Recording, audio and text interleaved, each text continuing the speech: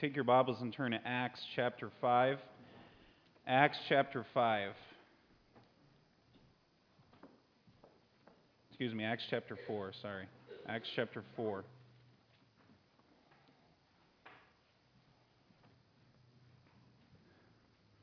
Acts chapter 4. And as we're turning there, let's look to the Lord in prayer.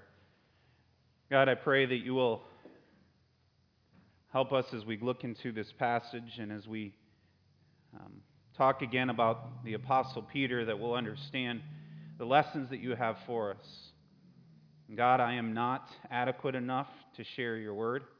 So, Lord, I pray that you will use me even in my weaknesses.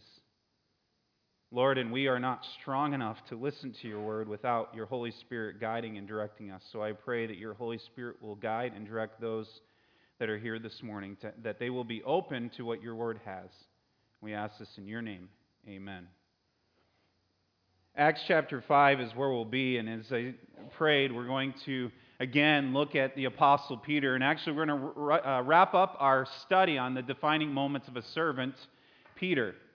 And as we do that, I want to look at what he accomplished for God and as he allowed God to work in his life. It's not as if Peter had everything given to him. It's not as if everything was easy for Peter because he was special or because he was a disciple of Christ. But he was used. Peter was used by God in an incredible way because he got past his failures to succeed by serving Christ. Sometime in life, failures can lead to more failures. Sometimes, and I've seen that as I interact with people in the world and even in churches where they fail, and it doesn't encourage them to try harder or to push ahead for the cause of Christ, but yet they continue to fail unless they learn the right lessons. Between 1962 and 1977, there was an inventor named Arthur Pedrick. Arthur Pedrick, in those 15 years, patented 162 inventions. Sounds impressive, doesn't it? Until you realize that not one of them made it to commercial production. You ask why? These were some of Arthur Pedrick's inventions. He invented a bicycle that was able to go underwater. Not really sure the value of that. He invented a arrangement that you could add to your car where you could drive the car from the back seat. Some of you would like that, but that is not a good thing, I don't think. He invented several golf inventions, one of which was a golf ball that as soon as you hit it, you could drop your glove, apparently pull out a remote control, and control the ball as it flew through the air. I'm not sure how that works.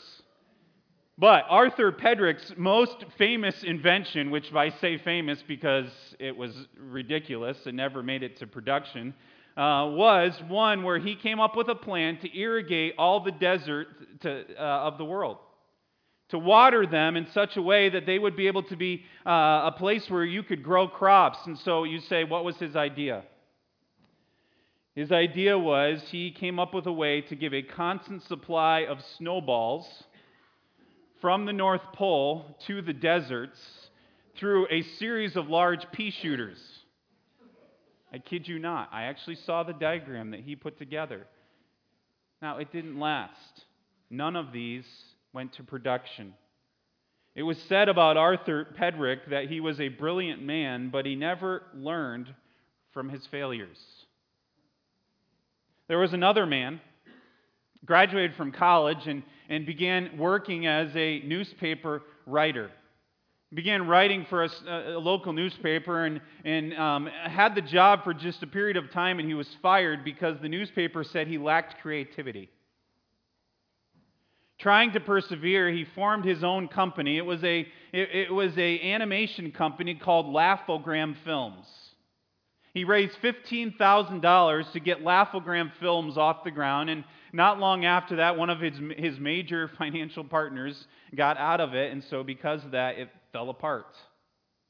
Desperate and seriously out of money, this individual found his way to Hollywood, California, where he faced more criticism after criticism after criticism, until finally, one of his films, which later became a classic, skyrocketed in popularity. This man who was told he lacked creativity, this man who was told that he failed over and over again, today his company is one of the top 100 companies in the world, known for its creativity. This man's name was Walt Disney.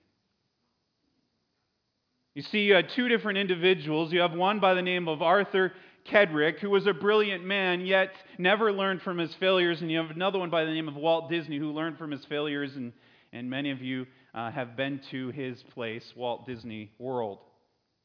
And Peter, we looked at over the last few weeks, Peter, in a spiritual realm, faced failures. But reality is, failures happens to every single person in this room. All of us will face failures. All of us will do something that is wrong. All of us will mess up in some way. The question is, how do we respond? And in the spiritual realm, not like these other two individuals, but in the spiritual realm, how do we respond after failure and serve God? Last week we left Peter, if you remember, he was around a campfire. He had failed God, yet God brought him back. Jesus brought him back and encouraged him, Peter, go and feed my sheep. Go and serve me in a way that is going to prove that you are going to love me. Not long after that story, Peter, they left that scene and they went, and Jesus took them up onto a hill, and the Bible tells us that Jesus ascended to heaven, and as he ascended to heaven, he gave them again encouraging words, and he went and he told them one of the things that's going to happen is I am going to send another who's going to come and encourage you. And so the disciples were left at that moment alone and scared.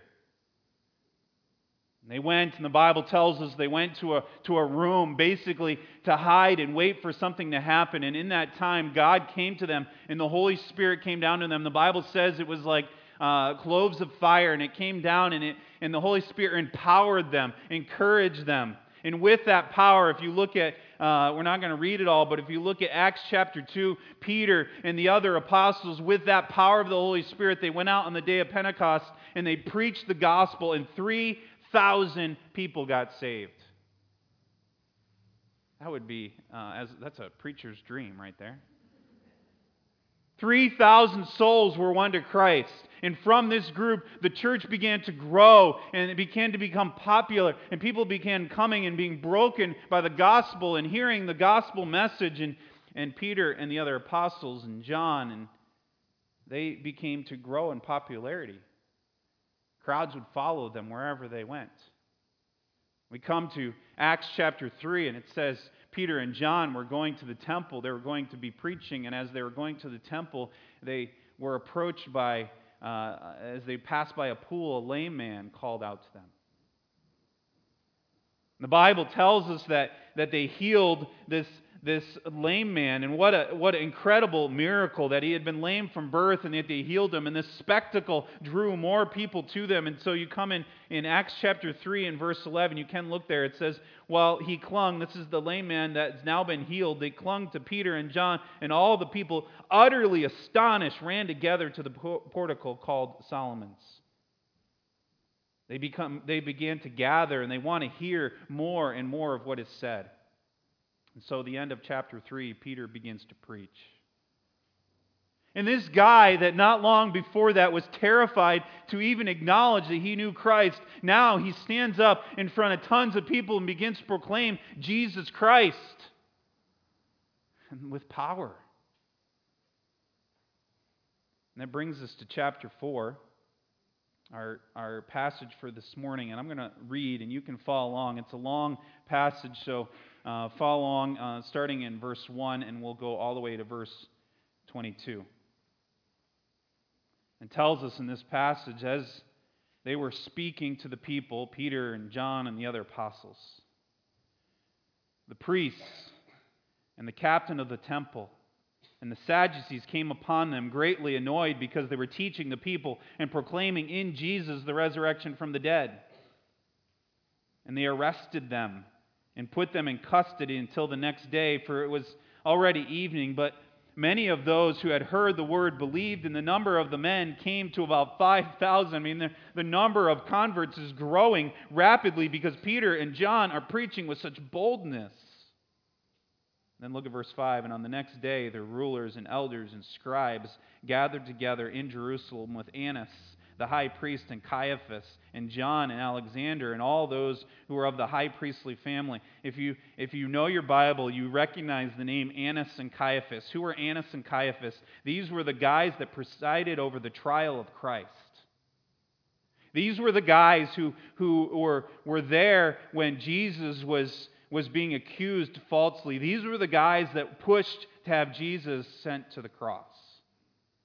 And now Peter and John find themselves before them. In verse 7, and when they had set them in the midst, they inquired, by what power or by what name did you do this? By what name did you heal this lame man? Verse 8, then Peter, filled with the Holy Spirit, said to them, rulers of the people and elders, if we are being examined today concerning a good deed done to the crippled man, by which means this man has been healed, let it be known to all of you, and to all the people of Israel, but by the name of Jesus Christ of Nazareth, whom you crucified, whom God raised from the dead, by him this man is standing before you well. This Jesus is the same is the stone that was rejected by you, the builders, which has become the cornerstone. Heaven given among men, by which we must be saved. Now when common men, they were astonished. And they reckoned nothing to say in opposition. But when they had commanded them to leave the council, they conferred with one another, saying, what shall we do to these men? For that a notable sign has been performed through him is evident to all the inhabitants of Jerusalem, and we cannot deny it. But in order that it may spread no further among the people, let us warn them to speak no more to anyone in his name. And they called them and charged them not to speak or teach at all in the name of Jesus. But Peter and John answered them, whether it is right in the sight of God to listen to you rather than to God, of what we have seen and heard. And when they had, for all were praising God for what had happened.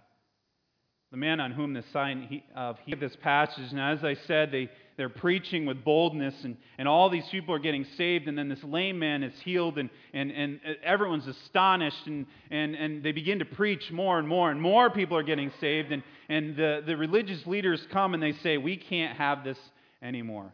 And so suddenly in the middle of Peter's preaching to the people, it's interrupted as the priests and the captain of the guard and the Sadducees come in and they arrest them.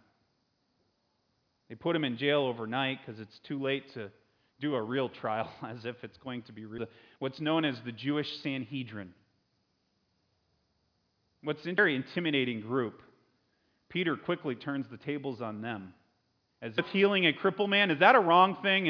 And obviously the answer to that is no. And so by Christ, it is your reason that he was killed. But then Peter lets them know, if you're going to have salvation. Interesting is Peter, not long before this, was terrified. And he doesn't see a court. You know what he sees? He sees a congregation. Peter sees, amazed at their boldness, and we'll talk about this more, but you see that in chapter 4 and verse 13. They don't understand it. These guys are children. They haven't been taught by us, so how can they possibly be doing? They tell Peter, no more, you can't speak in the name of whether I should or I shouldn't, but I cannot stop telling about Christ.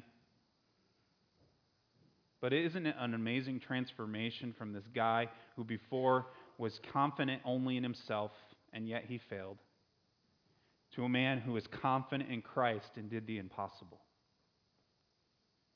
The change in this individual is staggering. And we begin to ask ourselves, how can we be the type of people who serve God with confidence, serve God completely, without fail, without question, because we understand who God is? And I'm going to look at just for a few moments this morning 4 characteristics of a servant of God. that Peter displayed. We see, first of all, a servant of God is controlled by the Spirit. To understand this scene correctly, we need to understand how threatening this was for Peter and John. The Sanhedrin was a powerful court. It was the supreme court of the land, but that doesn't even do justice to it because they had the ability to try someone and immediately have them killed. The high priest was the one that called this scene to order, and he was the guy that not long before this, as I said, was the one that caused Jesus to be crucified, and he was the most powerful Jew in all of Jerusalem. The captain of the guard was one that controlled all of the soldiers of Jerusalem, and he was very important. And here we have Peter and John standing before these powerful men. As I said, just a few weeks before this, Peter denied knowing Christ to a lowly servant girl. We talked about that just a little bit ago. But here he is now before the most powerful body of men, boldly proclaiming Christ.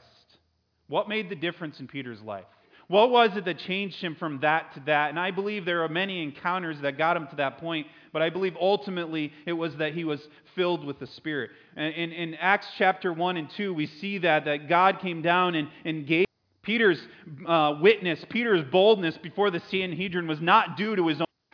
When people come and say, hey, Pastor, that was a great message, Bible teaches us that the moment that we trust in Jesus Christ, we receive the Holy Spirit.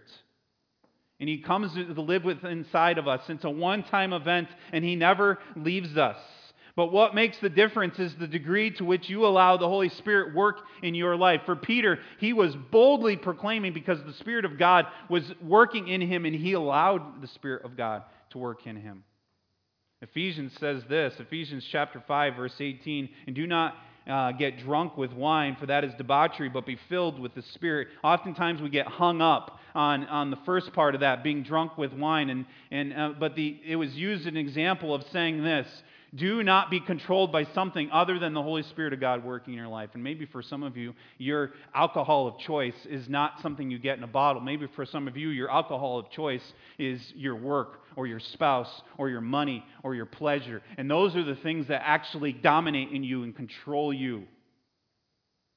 And the point that Paul is getting across is that we should be controlled by the Spirit in our life. The decisions you make should not be what feels good. Decisions you make should not be about what is best for your financial security. Decisions you make should not be what others tell you to do. The decisions you make should be guided by the Spirit of God. And Peter was empowered and was filled by the Holy Ghost, the Holy Spirit. And because of that, he had a boldness that enabled him to share the gospel before the most powerful, intimidating group of that time. I heard a story one time about a man named Peter Cartwright. He was a circuit-riding preacher in the 19th century. And he would go around and he would preach evangelistic services in different places. And this one time he had an opportunity to preach before a very large congregation. And right before he got up to preach, he was informed by the organizers of the event. They came to him and thought, well, that's interesting. The organizers went on and said this to Peter Cartwright. They said, we thought you would like to know that so that you won't say anything offensive to the president. He responded, thank you for telling me. I'll do my best. He got into the pulpit and his first words were this: I've been told that President Andrew Jackson is in the congregation, and I've been asked to carefully guard what I'm going to say. And I want to begin by saying this: Andrew Jackson will go to hell if he doesn't repent of his sin. You can imagine. It was said that when he said that, you could hear a pin drop after the audible gasp. After the service, President Jackson walked up to Peter Cartwright and said this: if I had a regiment of men like you, I could whip the whole world. How did Peter Cartwright have that ability to be that bold? Because the Spirit of God was working in his life. The indwelling of the Spirit of God has no equal in this world. If the Spirit of God is working in your life, if you allow the Spirit of God work in your life, there is nothing that you can't do that God wants you to do. You know, so many Christians will say, well, I can't do that. I don't have the strength to do that. Yeah, you do. If God wants you to do it, guess what? He's given you the Spirit to empower you to do it. And it is God's ordained method for evangelism. It is God's ordained method for edification. It is God's ordained method for exhortation, that we have the ability to do what God wants us to do because we have the Spirit of God working in and through us. Peter was just an ordinary country fisherman. And you know what he should have done? Normal circumstances, he should have stood before those men with his head bowed and his eyes closed in fear. But instead, Peter looked at them, and it was as if he was the ambassador of the courts of heaven. And he stood before them and he said, you know what? I know who you are, but I know who my God is. And I stand here not in my own power, but I stand here in the power of God in my life to tell you that unless you call on the name of Jesus Christ, you are never going to make it to heaven. What power he had. And it wasn't because he was perfect. We've seen that over the last few weeks. He was an incredibly flawed man. But the Holy Spirit can transform average men into anointed men for the cause of Christ. And God has called each of us to serve Him, and not just in simple ways, but in huge waves that we can serve Him, to push ourselves out of our comfort zone and allow the Holy Spirit to work in us and empower us to do what He asks. I am convinced that many times we say no to God because we don't think we can do it. And I say that in myself as well. And many times we say, God, no, because we don't think He can do it. And we forget the fact that we have the Holy Spirit working in our lives. And He can empower us to do great things for Him. A servant of God is one who is controlled by the Spirit. But secondly, a servant of God calls on the Scripture. I want you to look back again in Acts chapter 4 and look at verse 8. As Peter begins to speak, he says something interesting. First of all, you notice in verse 8 it says he was filled with the Spirit. That's where we see that. He said to them, rulers of the people and elders, if we, being examined today concerning a good thing done to the crippled man, by what means this man is healed, let it be known to all of you and to all the people of Israel that by the name of Jesus Christ of Nazareth, whom you crucified, whom God raised from the dead, by Him this man is standing before you well. But notice what he says next. This is an interesting verse. This Jesus is the stone that was rejected by you, the builders, which has become the cornerstone. And there is no salvation there is salvation no one else, for there is no other name under heaven given among men by which we must be saved. You say, what does that verse mean, verse 11?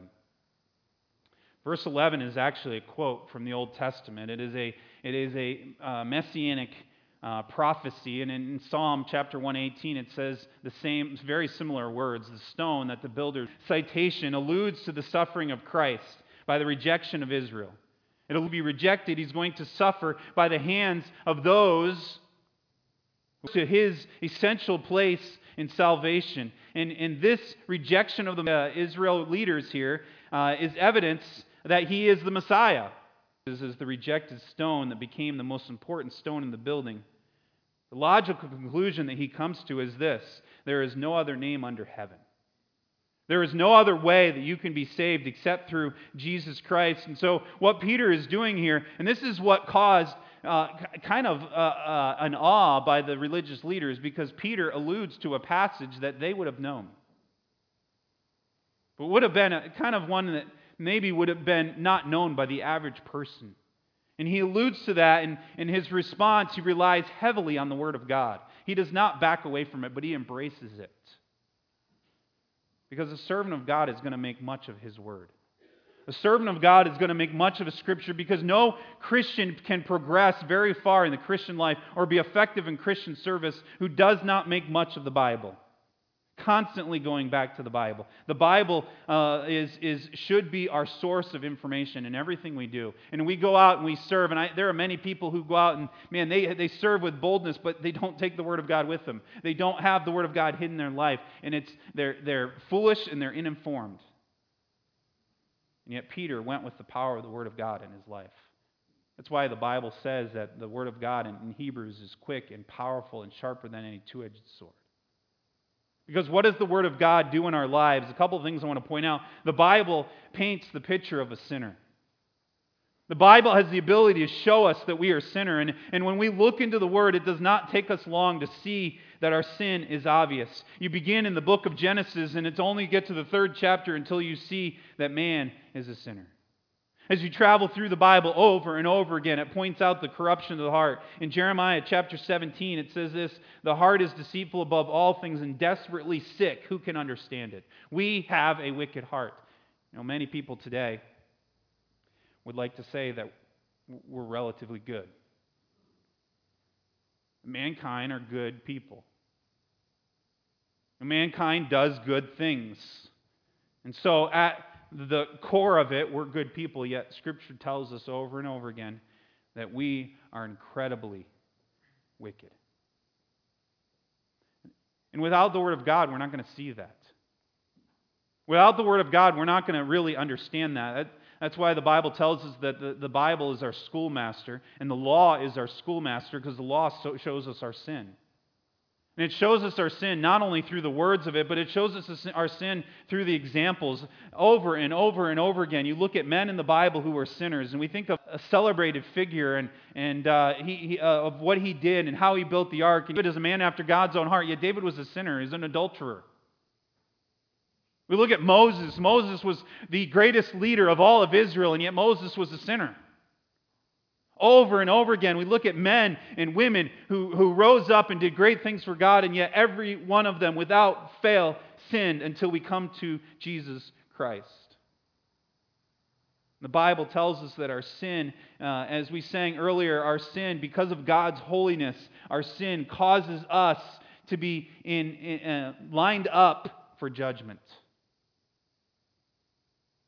We get a clear picture that our sin condemns us. In Romans chapter 5 and verse 12, it says this, "Therefore, just as sin came in is basically good." Why is that easy? Because if I'm basic problem, because their sin demands judgment. And the Bible is what guides us to that. And Peter understood that, and that's why Peter was so ingrained in understanding the Bible. And he wanted the Bible because the Bible points to the fact that we are sinners. But secondly, the Bible presents the provision of salvation of God. The Bible doesn't just point out our sin and our subsequent judgment. We need to be people who love enough to say, yes, you're a sinner, but so am I. I am a wretched, horrible sinner. But the hope is that I have Jesus Christ. And the hope is that what this passage says is that even though that Jesus knew no sin, absolutely no sin, He came and He died on the cross so that I can become righteous in God. 1 Peter, it says, "Since you have been born again, not of perishable seed, but of imperishable, through the living and abiding Word of God." A Christian can be confident and be a confident servant of God, not because he's relying on his own strength, but he's employing something that is inspired, inerrant, infallible, without any flaw, that we can take the Word of God and say, this is truth, because it's from God. Peter, as a servant of God, was able to rely on the power of the Holy Spirit, but he was also able to call on the truth of Scripture. But thirdly, a servant of God declares with the confidence of God. Look at Acts chapter 4 and verse 20. as they came to him and they said, Peter, you are able to go free because basically if we keep you captive, the people are going to revolt and we can't handle that. So go ahead, get out of here, but we ask you, don't ever speak about God again and Jesus Christ. And notice what he says. Peter looked at him and said, you know what? You decide whether I should obey you, but I can't help it. You can't stop my mouth. Because what I have seen is not about me, it's about God. And Peter could not stop speaking about what he had seen and heard. He had seen Jesus Christ die. He had seen him on trial. He had seen him rise again. He saw him ascend into heaven. He had heard him explain the scriptures many times. He had seen God through Peter heal a lame man. And so he spoke confidently. And he could say, without a doubt, I know for certain that Jesus has saved me through faith in his name, and that he will save anyone who calls on his name. Peter knew that Jesus had changed his life.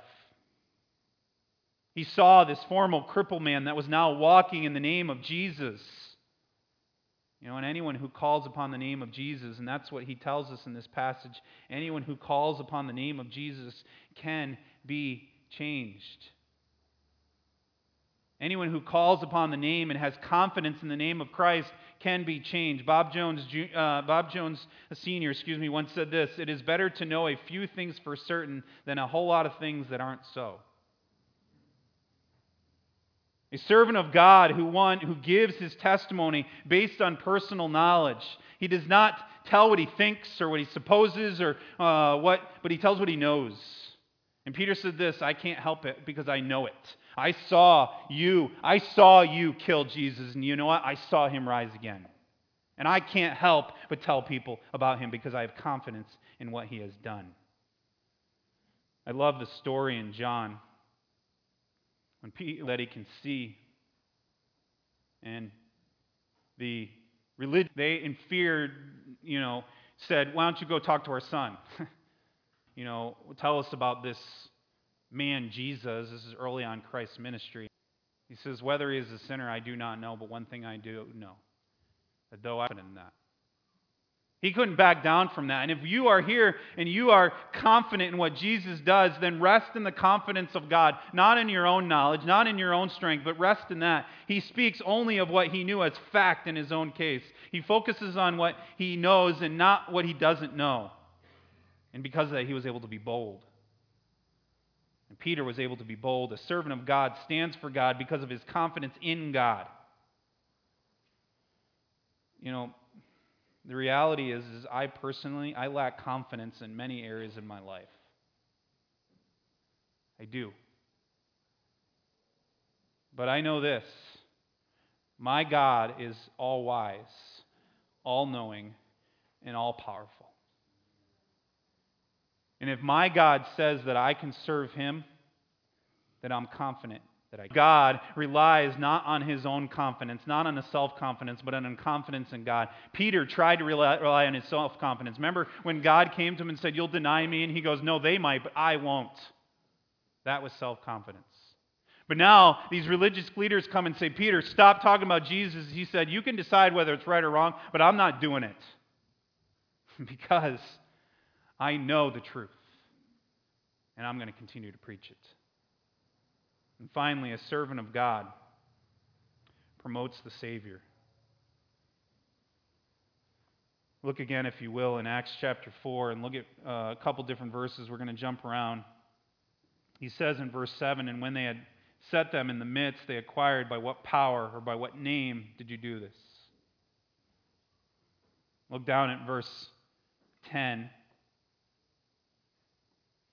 Verse 10, he says, "Let it be known to you, to all of you, and to all the people of Israel, by the name of Jesus Christ of Nazareth." Now, Peter wasn't about self-promotion anymore. He was about promoting Christ. And that's why he was able to say in verse 12, "There's no other name under heaven. There's no other possible name by which you can be saved. No one is faith. Trusting in anything else for security is faulty. Trusting in your works will fail you. Your intelligence ends. Trusting in your money will perish as soon as your money is gone. 12 is a reminder constantly, not just in salvation, but in every aspect in life, there is no other place that I can trust but in Jesus. And he makes it very clear that that's an exclusive way of salvation. And Jesus had taught them, I am the way, the truth, and the life. No man comes to the Father but by me. There is no other name. There is no salvation in any other. And Peter and John and the other apostles were very straightforward to that point. Jesus is the only way to heaven. The only way. The only possible way. The story is told about an accountant who answered an advertisement for one of the top jobs in a large firm. He went for his interview, and at the end of the interview, the chairman of the company asked him one simple question. He said, I have one last question. What is 3 times 7? Someone give me the answer. 21. I just want to do that so that, you get the punchline here. The accountant thought for a moment, and he looked and he said, 22.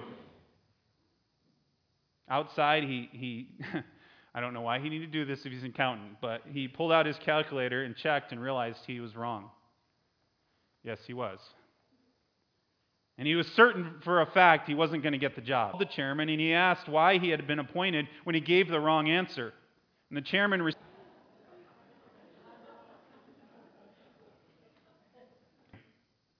doesn't matter where you get there. It doesn't matter how it happens. But reality is what Peter said to those men is there's 2 options. There's Jesus or... We look at this and we see that Peter's desire was... Acts chapter 4, we get the idea that Peter and John were gifted men. We studied Peter's life and we see that he was a flawed, sinful man. He was brash. He was foolish. I want to finish up by looking at chapter 4 and verse 13. I love this verse. Now, when they saw the boldness of Peter and John and perceived that they were uneducated, common. That word uneducated in the Greek means Peter and John were actually illiterate. I don't believe they were because they wrote books of the Bible. But they were viewed that way. These men looked and said, these guys aren't smart. It goes on and it says they're illiterate. He says not only that, they're common men. That word in the Greek word is idiote. I've mentioned this before because I think it's powerful. These men looked at Peter and John and the other apostles and said, idiote, which the word means unskilled ignoramuses.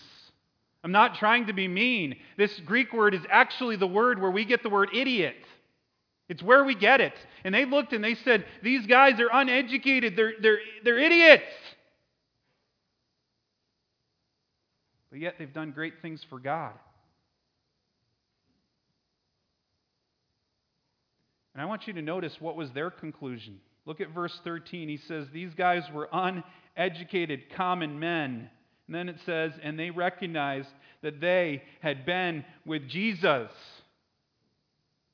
I can't think of a greater thing. I would be okay if someone says I'm an uneducated idiot, as long as they say, yeah, but he's been with Jesus and it's obvious.